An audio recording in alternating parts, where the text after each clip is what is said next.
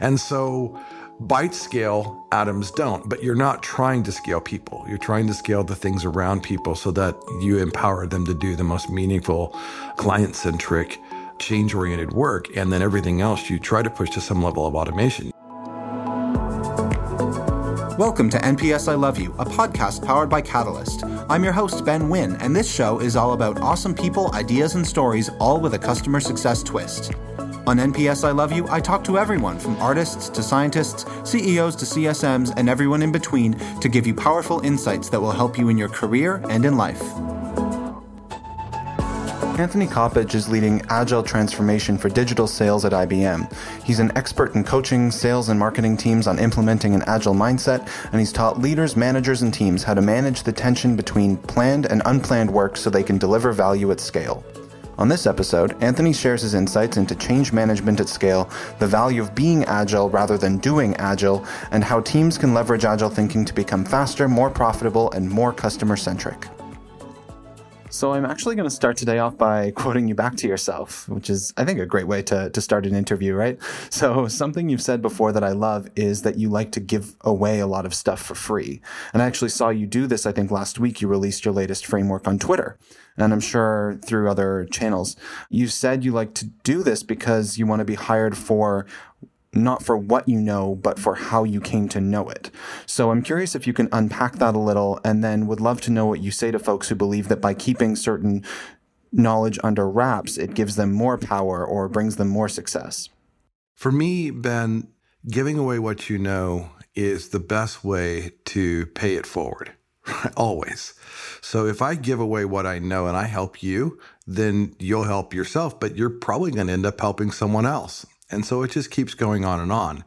I am hired for the way I know what I know. So from a monetization standpoint, I don't really worry too much about giving things away. I'm not trying to hold all the idea capital, right? I think that ideas are easy. It's the execution that's hard. I love that. And you're right bang on, right? It's the ideas are the easy part and the execution is the challenging part. Let's use last week's as an example. Can you explain a little bit about this new framework that you released? Sure. It's what we're talking about is I call the retrospective radar. And like other good ideas, it came from good ideas. I'm a big fan of the circles of control, influence, and concern that was originated by Stephen Covey. And then I found a guy named Pat Kua who created what's called Starfish for retrospectives. And before I get a little too geeky on this, let me just point out that in the business context in which I work, helping people understand how they can take what's in their sphere of control, what they can influence, and what they can be concerned about is just a pragmatic way to not feel so burdened by the enormity of a job or life or whatever's going on. You bite-size it. It has very little to do with the Agile Manifesto or even the software development world from which it came. It's really about how do you get better business outcomes and how do you change the culture of a team and then an organization. And so the retrospective radar came about because I was teaching how to have circles of control, influence, and concern using Covey's model. And when I found out about the Starfish for retrospectives, where a retrospective is a team coming together to discover what worked, what didn't, and how they get better together, the rising tide lifts all boats or floats all boats kind of thinking. And so when I found it, I was in a place where we were trying to, at scale, at IBM, take all of the learning and insights that happen with dozens and dozens of teams and then hundreds of employees and act on that. And so we started in, like anything Agile, we started with like a minimum viable product, some basic but viable solution, which was Excel, because Excel runs the world. And so I was looking for ways to take their verbatim feedback and act on it. And even though we have Watson natural language processor at IBM, I still couldn't get the level of actionability at scale to make that realistic. So while we had taught people how to think differently, the execution of that at scale was challenging. So I was using a tool called Mural, which is online interactive whiteboarding and collaboration. So people were there, and I overlaid Pat Kua's Starfish onto Stephen Covey's circles of control, influence, concern. And what I came up with was a way to both action for the actual person, the person doing the work, the team member, to prioritize their actions for the upcoming week, and provide a feedback for their direct manager and our senior leaders above them. And this was the game changer because now we had qualified information, but we could quantify that qualified feedback. So you had a way to put a number to an emotion, a number to a sentiment, a number to a keyword frequency or whatever. And we still use Watson natural language processing, but what we're trying to do is make it accessible so that the managers can say, we're doing this, here's how things are going, you're giving us feedback, here's where your feedback is in the stage. We're either accepting it, thank you for it, it's awesome, or hey, we're working on that, it's in progress, or hey, we've already finished that, it was a great idea, we solved that for you. Or hey, there's a bigger thing. If we solve that, it breaks 9 others. So we're probably not going to do that right now, but we've heard what you said. It's a little more complex than the thing you're bringing to us or some other set of answers. And so by codifying that, we then had a way to have feedback actually lead to change from the individual person on a line by line level, but through our leadership in a visual, calculatable way. So now feedback leads to change in a very dynamic way that does scale. And that was what I was giving away. So that's a very long answer to your short question, but I'm giving away the thinking that went into that because that's valuable for anybody in Agile. And I didn't felt it was right for me to hoard that. I want to give that away because that's just going to benefit people.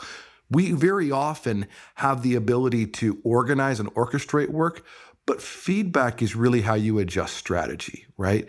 And if we don't give people a mechanism to do that, usually people feel like, well, feedback really doesn't lead to change, so why bother giving it?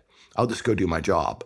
But you can really change things when you empower the lowest person in the organization to have critical thinking authority. And then you begin to change the microculture of that team, which much like T, a bunch of microcultures start changing, and then now the big culture's changed. And that's how you create culture shift, right? So, but you have to act on their feedback. You have to value what they're seeing and saying, and you have to and show them, we hear you, and we're doing something because we hear you. That is fantastic. And I think everyone should check out your framework for sure. When you showed it to me in Mural, it was pretty mind-blowing, and it's definitely going to be impactful. We've referenced Agile a couple times, so obviously that's your specialty. That's what you've been brought on to do at IBM, is to move their entire sales function into Agile, essentially. So for those listening, I guess this is sort of a running joke since the start of Agile, which is, does anyone really know what it is? Can anyone clearly define it? So I'm going to challenge you. Can you give me a very quick elevator pitch on what Agile is? 20 years later, Ben, the values and principles of Agile have been applied to just about every area of business, and that does include sales and marketing. But Agile is, in its simplest of terms, just a way of focusing on people over process, on focusing on outcomes over outputs, and focusing on small experiments over big bets. If you do that, chances are you're Agile. And when you talk about doing Agile, just to clarify, because I think we talked about this more, but you don't mean Agile TM. I think you said big A Agile. You mean just being Agile as like having, as in lowercase, having an Agile mentality efficiently, all that good stuff. Nimble, quick, adaptive, reflexive, responsive, right? All those things. And what we're trying to build is an anti-fragile organization, because most organizations, if something isn't followed, something breaks. It's like taking a wine glass and throwing it on the ground. It shatters, right? Because it's fragile. But an organization that's anti-fragile actually would be like a wine glass that if I threw it at the ground, it would bounce up and be stronger than when I threw it down. It would be resilient and anti-fragile. That's what we're trying to build. Agility, lowercase a, helps us build an anti-fragile organization. I feel like it's confusing having now we're talking fragile and agile, and they sound too close to each other. No, that's great. Sorry. No, that's excellent. It is a really good analogy, so I completely get it. So in terms of the way we all collaborate, maybe even taking into account how things have shifted this year, what are your thoughts on sort of the future of work and Agile's involvement in that? Agile may continue to be the present of work that becomes the future of work for those not yet doing it. But Agile is the present of work. I mean, when the fastest growing and largest organizations the world has ever seen, all of them are Agile in how they operate, right? So this is because bytes scale and atoms don't. Right? Okay, yeah. So it's very easy to spin up more servers. It's very easy to spin up more instances. It's very easy to scale software and storage. It's very hard to scale people. Right. People don't scale very well, right? In fact, I would say people just don't scale, period. At all, yeah. Yeah, James Clear has a really great quote in one of my favorite books, which is Atomic Habits. He says, "We do not rise to the level of our goals, we fall to the level of our systems." And while Agile is about interactions with people over processes, right? Systems are the ways you do things, repeatability, right? Scalability if you're doing it at scale. And so I really like that because I'm not trying to have the person be the answer for everything. And I mentioned it earlier, but if you push control all the way down to the lowest, quote unquote, possible person in the organization, and if you would authorize them to make the necessary changes and apply critical thinking, that's where you're going to find the benefit of people, right? You need people to think it through, people to make those decisions. And you don't want the manager making all the decisions. You want people doing the work closest to it to make the decisions. So you push control down. And then the other thing you do is anytime you have a situation where you don't need people doing that, any system or process you have that doesn't require critical thinking skills, it just needs to get done, you automate, right? And so bytes scale, atoms don't, but you're not trying to scale people. You're trying to scale the things around people so that you empower them to do the most meaningful, client-centric, change-oriented work. And then everything else you try to push to some level of automation. You know, in Agile sales, we talk about free the seller. We want to free them from the administrative burdens so that they can do the one thing they're really paid to do, which is go build those relationships and show our clients and prospects the way we can help them really accelerate the growth and effectiveness of their business. Oh, by the way, we're probably going to sell something, right? So yeah, I mean, that's everyone's dream, right? It's to do the job that they were actually hired to do. You know what I mean? Like, I think for sales or customer success managers or product managers or anyone, no one wants to be bogged down in admin work or bits and pieces of things that they just need to do that could easily be automated. So looking at it as a way to free people to just do the thing that they actually are best at and want to do will provide that kind of minimum input for maximum output kind of situation and be better for the person and the company and all that good stuff.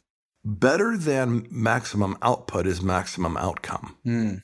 So when you think about Agile really doesn't want more activity. We want better results. Right. So I had a young sales rep talk to me and said, you know, I really figured out how to do my calls every week. I make all these calls. And he was telling about the number of calls. It was hundreds of calls. And I said, great. How many leads did you generate from all those calls? He's like, well, none yet, but I made a lot of calls. I'm like, you know, we don't actually pay you to make calls. Right. What we pay you to do is figure out what's working and what's not so that you have the authority to pivot to do the thing that makes the most sense, right? Yeah. I remember Steve Jobs' quote of, we don't hire smart people and tell them what to do. We hire smart people to tell us what to do, right? And I think what I like about Agile is it's a place where when you push that control all the way down and when you flip that pyramid upside down and it's servant leadership, now you have a situation where the people closest to the work are also closest to the opportunity. They're the ones that should be telling us what they need. And then our job is to go remove the impediments and skill them up to get what they need so they can benefit our clients, right? And if you go back to that, like 20th century, Milton Friedman and in 1970 or whatever said that the only reason for a company to exist is to make a profit. And that's like shareholder centric, right? Well, the world changed and it's continuing to change at a pace that people can't even really keep up with. But in that change became something very important, client centricity. So if I deliver greater value to more clients, I make the profits. Profits then are the byproduct of doing something exceptionally well, consistently, and if you're trying to really grow it and ramp it at scale. But the point is that we're not trying to do more things and get more outputs. We actually would say, I did less things, but I got better results from it, right? It's minimize the effort, maximize the outcome, not the output. I love that. Calling me out for the customer success lingo. We're always focused on outcomes, and here I'm talking about output. Can you give us an example just to sort of drill down into how this could manifest for someone on the front lines, like an AE, an accounting executive, pre-Anthony at IBM versus that same AE post-Anthony at IBM, so that we really understand what this looks like from that perspective? Yeah, so one of the things I think people know is that there are systems and processes in every organization which are just painful, right? It's like, well, we got to do that. Legacy systems, traditional process, whatever that is. Every organization has that. Then the larger you are, the more of them you have. So one of the things we want to always think about is how do we ask the question, why and why not, right? Well, why are we doing that? Well, we've always done it that way. But why have we always done it that way? Because we're looking for this thing. Well, why would we not look at it this way? No one's ever looked at it that way. So by having the discussion, you start uncovering and unpacking the root cause rather than the symptom. You know, when people blindly move forward and, well, that's just what I have to do, and it's not questioned, you can never have innovation in that, right? You can have compliance, but you'll really never innovate, and you probably will never improve either. So what you're looking at is a way to think differently, and to empower people is to change the culture. So we can question things and not be just complaining. Yeah. Because that's what happens in most organizations. Well, you know, if we didn't have to go into this system and export to Excel before we go to that system, it'd be a lot better. Everybody knows that.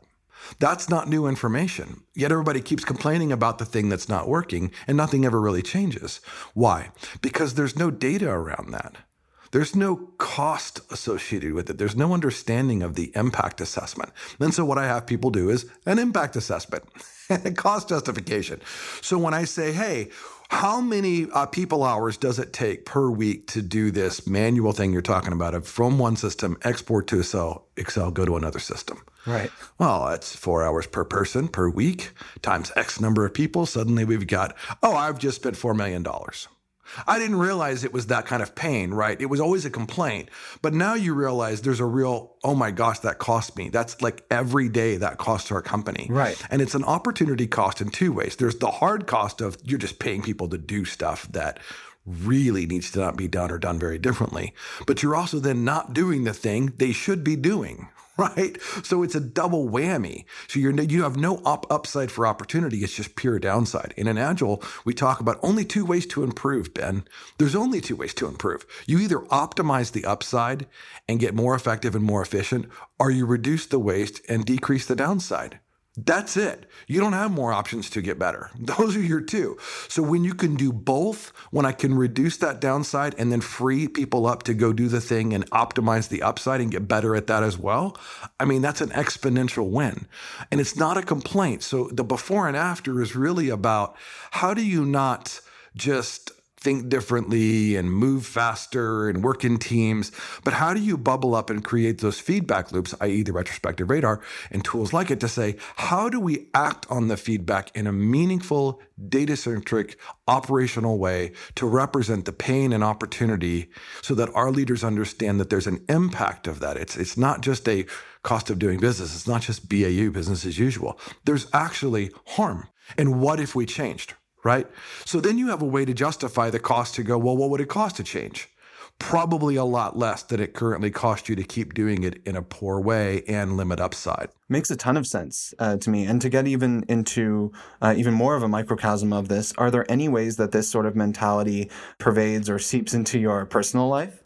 So my wife, Babs, is one of the most fun and amazing and wise people that I know. She's got this kind of interesting yin and yang about her. She's like super fun and spontaneous, Enneagram 7 for those out there in the Enneagram world, and all the good that goes with that. But she's also got this very deep reservoir and is remarkable at asking brilliant questions. And so often when I get going and think in my own life, I will start explaining something like this in detail, like I do this. I'm very verbose, as you can tell. And she would say to me often, don't build the watch, just tell me the time. Yeah. And so I would have to slow down and go, what's the thing I'm trying to get to? Because I am trying to create those improvements, right? But if I'm just complaining or I'm just saying, I wish was, well, she's like, well, so what's the thing? She's really good at asking great questions. And I've tried to learn from that because I think that's what helps me in the work that I do that's coaching related. A really great coach doesn't give hardly any answers. They pretty much just ask great questions and they help you ask better questions. Right. And that's one of my things I want to always do. So, yeah, in my personal life, it shows up all the time. I was reading, we're using Whole30 as our flavor of how we do food and how we eat and how we manage ourselves. And so Melissa Urban wrote this amazing thing about how the Whole30 works. And it's 30 days and it's not a diet. And it's just fantastic. But what was fascinating is she wrote a book that basically describes what happens when you eat. This is what actually happens in your body. So it's a scientific explanation of how things work. And as a result of that, there's a way for us to think about it. And as I'm reading this book in these 30 days, she's really talking about an agile mindset. I don't think there's anything in there that says Agile, and I'm not sure she's studied it, but the principles are loud and clear, and I love that. So I pointed that out to my wife, and she's like, well, of course you see something Agile in it. So yeah, that shows up in my life because I can't not think this way. And in fact, Agile was invented 20 years ago, 2001.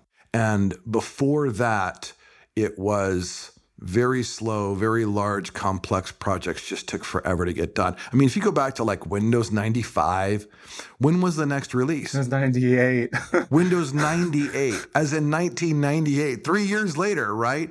And now my phone sends me updates on my apps every day. I get new updates. I don't even think about it. And I'm constantly getting version 2.4.7. Whatever. It's just incrementally better. That's Agile, right? Agile literally has changed how things function on our application side, on the ecosystem side of the app channels and how all that exists, software itself, your operating system that you use, online internet development, the whole thing is Agile. So it's everywhere, it's pervasive, but no one really sees it, right? It's like it just happens and they just think it works that way, but there is an underlying. And when you look at the S&P 500, for example, I was just seeing this recently, that the top 5 companies in the S&P 500, all tech companies, all Agile, have greater market capitalization than the entire European stock market combined, right? Why? Because bytes scale and atoms don't. And they figured that out. And they've now grown faster and larger than any organization in the history of the planet. That's remarkable. It's very remarkable and not easy for companies that are, early stage, focused on growth. What do you advise for a company like Catalyst where, we don't have potentially, a ton of horrible processes in place that are weighing us down, but we want to prevent building those poor processes in the first place. We want everything to be great from the get-go. Are there sort of like periodic audits that you recommend companies do, or is it something that should just happen all the time?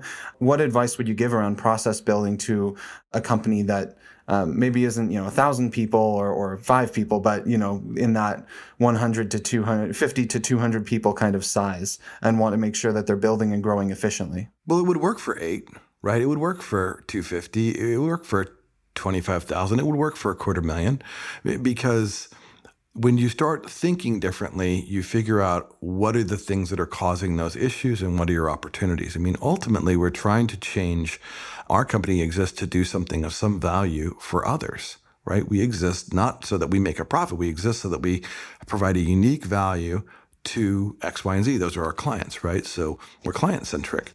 And in every organization, you're going to have something that could always get better, but you've got to be smart about what needs to get better first, right? So you don't want to do the thing that's going to get you 2% better and stop. You do want to do the thing that's going to get you 2% better per week and never stop, right?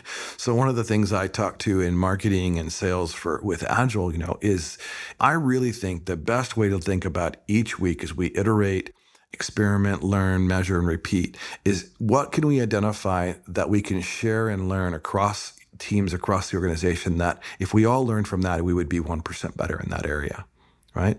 And that just sounds like, man, that doesn't really move the needle, Anthony. But if you took a 2-week vacation and you did this for 50 weeks in a row, even at just 1% better, you're 50% better in that area in a year. Of course. Now, I don't know a CFO on the planet who wouldn't be thrilled to see a 50% improvement in any area, right? That's actually a substantial amount of improvement. But you don't look at it as I've got a quota of 50%. It's I have the opportunity. And very much, I think that my best analogy that I can give you is it's like GPS. GPS uses real-time data of all the cell phones around it and the satellite imaging, and it says, hey, what's the best way to get to the destination, not what's the best route. So it dynamically generates the route based on the variables of you're on I-35 East and you're driving north. Mm-hmm. And the next thing you know, it's saying you should exit here and go around. Yeah. Well, how does it know that? Well, there's hundreds of phones up ahead that went from 60 miles an hour to 20 miles an hour. They can tell that and they go, that's probably an accident or construction. And so we're going to route you around it. So rather than tell people, here's the route to get to the destination, we say, here's the destination, here's the deadline. Please be at this destination in this way at this time. And then you figure out the best way to get there. Because I guarantee you, if you give people that, they will find the most efficient routes. Definitely. Because it benefits them to find the most efficient. And it's probably going to be better than what you have predicted and planned for. And so we often discover these beautiful things. My wife and I took a trip where we went up to the Northeast and drove through 3 different states to go look at the changing in the leaves. And one of the coolest things about that was I put a destination in the GPS, but as we went, we would notice hey, there's this lake to the right. So we just took the exit. And we found the most amazing experiences on that trip were when we took the exit and said, hey, let's go look at that. We knew we still were going to get to our destination, but we were less concerned with the route. We were more concerned with the experience and what we gained from that. And it was immense value. We discovered things that never would have been on our radar. We would have never found them. But the value of that trip went up exponentially, not because we had pre-planned routes, but because we had pre-planned destinations and had the flexibility to get there. Love that. There's my analogy. That is a great analogy, and it reminds me of a horrifyingly embarrassing memory when I was driving with my partner and some friends through Vermont, and we were like, hey, let's go to the Ben & Jerry's factory, right? We love ice cream. So I quickly plug it into the map. We drive for a while, and we get to this area, and we're like, this doesn't look right. But I'm like, no, it's here. I've been following the map. We're good. So we go down, and there's it just doesn't look quite right. And there's a receptionist there, and we're like, hi, we're here for the tour. And she just gave us the weirdest look. And apparently we'd gone to the manufacturing plant or something, or straight into the distribution center. Their warehouse. Yeah, it was basically their warehouse. There was one cow in front of the entrance. It did not look fun or entertaining.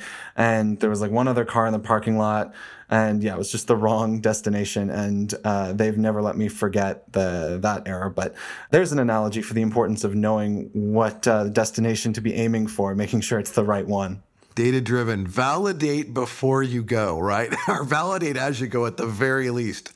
One of the ways client success is unique is that we focus on saying no to certain customers, right? If we don't think we'll be able to accomplish what they want to accomplish, we won't sell them in the first place. Or if they do get sold to, and then we realize after that in our kickoff meeting that we can't do what they need us to do, we're going to go back to sales and we're going to figure out what's going on. And that's a relatively new mentality in business in general, is being willing to say no to revenue and that sort of thing. Because if you don't know that you can get them there and accomplish what they want to accomplish, it's a bad start to the journey. So specifically in your case, I wanted to ask, regarding IBM, you mentioned that you have 5,000 people that you're managing this transformation for. How did you, I would be terrified to try to make that decision about, can I do this? Will I be effective in this role? Will I be able to change this massive organization?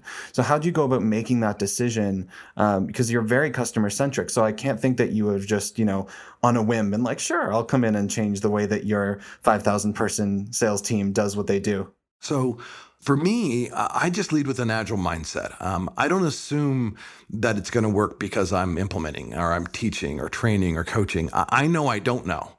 And so I actually had some reps relatively early on, 4 or 5 months into this. One of them got the guts to come over and talk to me. And she said, the other reps won't talk to you about this, but why don't you just tell us what to do? And I said, because I would be precisely wrong. And I would rather you be roughly right and then be roughly right a little bit better next week and then roughly right a little bit better next week, because I don't do your job. I don't pretend to know. I know how to help you think about it. I know how to help you organize. I know how to create system, process, technology. I know how to do all those things. But ultimately, it's a choice, right? To be a professional seller today means that you have to choose to think about how to be data-driven as a seller. And then that means you have to be willing to look beyond your sales role to say, what's part of that customer journey can I influence or give feedback on so we don't get poor leads or that we don't have the wrong qualification process? And then I got to be able to have the right conversation. So I knew there's always opportunity there. I just didn't know how it was going to play out. And I'd never been in IBM before. So learning IBM is, it's a ginormous organization. That was a year right there, right? But I just reminded people frequently and loudly from managers, senior leaders, that I'm not there to make them do anything. I'm there to help them discover what they could do differently at scale and with velocity for better outcomes. So I'm not very prescriptive, Ben. I don't tell people what to do very often. There's very few things. There's 5 things total, I think, that when I thought about this and I was talking to the other day, that I think there's 5 things I quote unquote require total. It's because descriptive and aspirational through pragmatic principles and practices is how I work. So our marketing, sales, whatever, they know what they need to do. They know the solutions. They know our business partners. They know the client need. They are the ones in the trenches. Why would I pretend to tell them how to do that? That would not make sense. My biggest is to create the psychological safety and show them that their feedback matters, and that if they'll be willing to pivot and change the way they work and become data-driven and more empathetic in their work, that we're going to get better outcomes for the benefit of our clients, and that will give us better outcomes for the organization. So instead of inspecting the reps' work, we want to understand how do we help them. Instead of telling them what to do, we tell them what they need us to do so that we can give them the support and the resources they need to deliver that value to our clients at scale. And instead of command and control, we learn and adapt. So for me, I never had to worry about how will I go in and do this, because it wasn't about doing anything. It was about leading and aspiring and giving direction and purpose. And when I've done that, hopefully, we'll see you get different feedback from people. But I think overall, we've seen it's been remarkable. It also just so happens that we started our Agile transformation 6 months before the pandemic. And we were very much co-located. Everybody sitting around the same tables in the same cube farms. They were used to being a really tight-knit group of people, and suddenly work from home. Well, Agile doesn't care.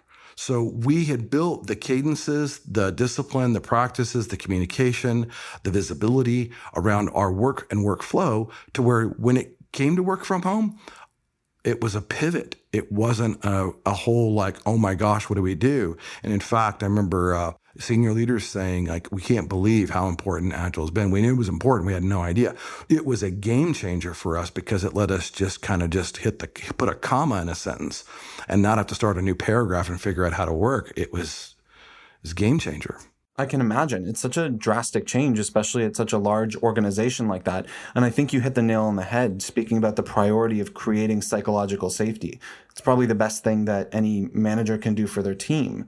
And I think, speaking about that rep that came to you, that to me is reflective of a culture where people weren't previously rewarded for, voicing their concerns and trying to change how things are being done. So, putting that process into place and then rewarding and facilitating that continual kind of reverse feedback loop is critically important. Let me speak to that if I could, because they were given, and I saw this so many times, where they have good relationships with their managers. So it's not like they couldn't go talk to somebody. It's that in the organization, we had not built a process and a structure that said, here's how you take feedback and learn from it qualitatively with a quantitative mindset. You can measure that feedback, right, and understand that feedback at scale. That's what we created that didn't exist. So psychological safety can exist in any organization to some level, but the ability to affect change goes beyond the psychological safety. Now you have to operationalize it, right? One of the most powerful parenting things I learned many years into parenting, we have 4 kiddos, and the oldest is now, graduating high school this year. So you're almost free. But it's, we've got friendships with our kids now, so it's really neat. But the pivot for me was coming from a command and control family myself. It's all I knew. And so do as you're told. Don't question, get it done. If I tell you, the only acceptable answer is yes, sir, right? And it was terrible. It was patriarchal and terrible. So for me, I had to unlearn that, not that I didn't deserve some respect or whatever, but I also needed to show them that respect. And so one of the things we did was when we pivoted, we started saying we're giving them choices for critical thinking development. Once we made that pivot, it was huge, because before it was you needed to clean your room and you needed to do this, or else there was a punishment. And we changed that to say, hey, this is when your room's got to be cleaned by. Here's the destination, time and destination. You know the level to which we accept clean. So however you want to do that, and whenever you want to do that, up to you. But by this time of day, if you don't choose to clean your room, totally your choice, but you will not have access to the new Wi-Fi password next week. So up to you. If you'd like to not clean your room, no problem. That is entirely your choice. You just won't have Wi-Fi. So that was the thing of giving them choices. This is how the real world works, right? There are consequences for choices, but you get to make the choice. And by giving them those critical thinking skills of why would I make that decision? Well, that's my kids, but it applies in job too, right? I want to give them every opportunity to succeed, but it is their choice. Mm-hmm. It's a great way of looking at it.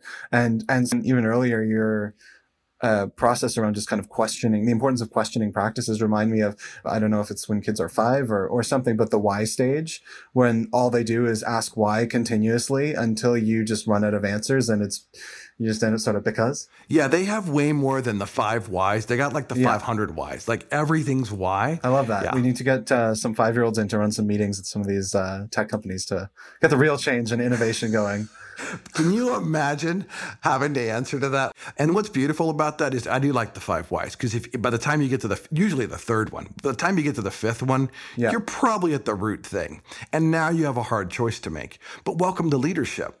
That's the whole point, right? Is to inspire people to something that's just beyond what they can think, ask, or imagine, but then also to show them what's possible to get beyond where they can think, ask, or imagine. And you have to create constraints to release people from constrained thinking. One of my favorite, but I love that. And I was just talking about this with my partner because he's a photographer. And if he's given carte blanche, he can't be creative. He gets lost in a million tangents, can't put anything together. But you just give him a rough box and he'll come up with the most shocking, incredible stuff. And so I think the same thing, creative, non-creative, when people have that framework or that box with enough flexibility, that's where the magic happens. Correct. So I love that. That got me excited. As we go towards the end, I'm curious what you think. One thing that's awesome about the tech community in general that we can celebrate and look forward to building on in 2021, and one thing that you think we all just kind of need to leave behind in the dumpster fire of 2020. Which seems to be continuing into 2021 in some ways, but people still have choice, right? We always have that. I think the tech community is full of some of the most creative, intelligent, and generous people I've ever met. And it's compacted into kind of a shiny object syndrome playland, where the result is that innovation, not merely optimization, is rampant and pragmatism is an afterthought. So I talked about Babs earlier, my wife. Well, she's taught me that there's 2 types of intentionality, Ben. The intentionality to do something and the intentionality not to do something. And it's the latter that I think in the tech community we miss. We do something because we can all the time, and sometimes we don't ask if we should. So we create and leverage technology to do things, but we don't often stop and consider the constraints we just talked about, those constraints we should build in to help us be both intentional with what we don't want to do in tech as well as what we do want it to do. Both are valuable. And so unlimited technology is like a sharpened boomerang, right? It will fly with super efficiency on the way out. But it also flies that way on the way back to your hand, where it's going to slice your hand off, right? So we often forget that as we throw our technology out into the world, we need to be intentional. Just because we can doesn't often mean that we should. I think it's a great piece of advice to bear in mind. We covered a lot today. Are there any final comments, pieces of advice, words of wisdom you'd like to add? Always ask why. If someone brings an Agile framework to you, don't assume it's going to work for you. Agile is a way of being. It's a way to believe. It's not a thing to do. If you're doing Agile, it's probably not going to work. But if you're being Agile, you have every chance of having remarkable, consistent, scalable success. For where success is the things that matter most and are most important to moving the mission and purpose forward of your organization. And then usually, if you're in the right spot doing the kind of work that makes a difference, when you do that kind of work, you're more fulfilled. So there's a win-win-win here that's possible. And the big A Agile, community has got lots of things they'll try to sell you. But ultimately, do you want to work with others in meaningful ways to do better work faster, sooner for the benefit of your clients? Do you want to enjoy the process of getting there to the destination rather than following a plan? If so, Agile's probably for you. I admire people who can be profound on demand. So thank you so much, Anthony. It was an absolute pleasure talking to you, and I really appreciate you coming on today. So fun, Ben. This has been a blast. Next time we'll have to do a 3-hour Joe Rogan style. No one wants to listen to me for 3 hours. No, you, sure. Me, not so much. Fair enough. All right, Anthony, have a great rest of your day, and we'll talk soon. Thanks so much for listening. If you like the show, please leave us a review and share this podcast with a friend. If you want to learn more about Catalyst, visit catalyst.io. Until next week, I'm Ben Wynn, and this was NPS I Love You. P.S. I love you.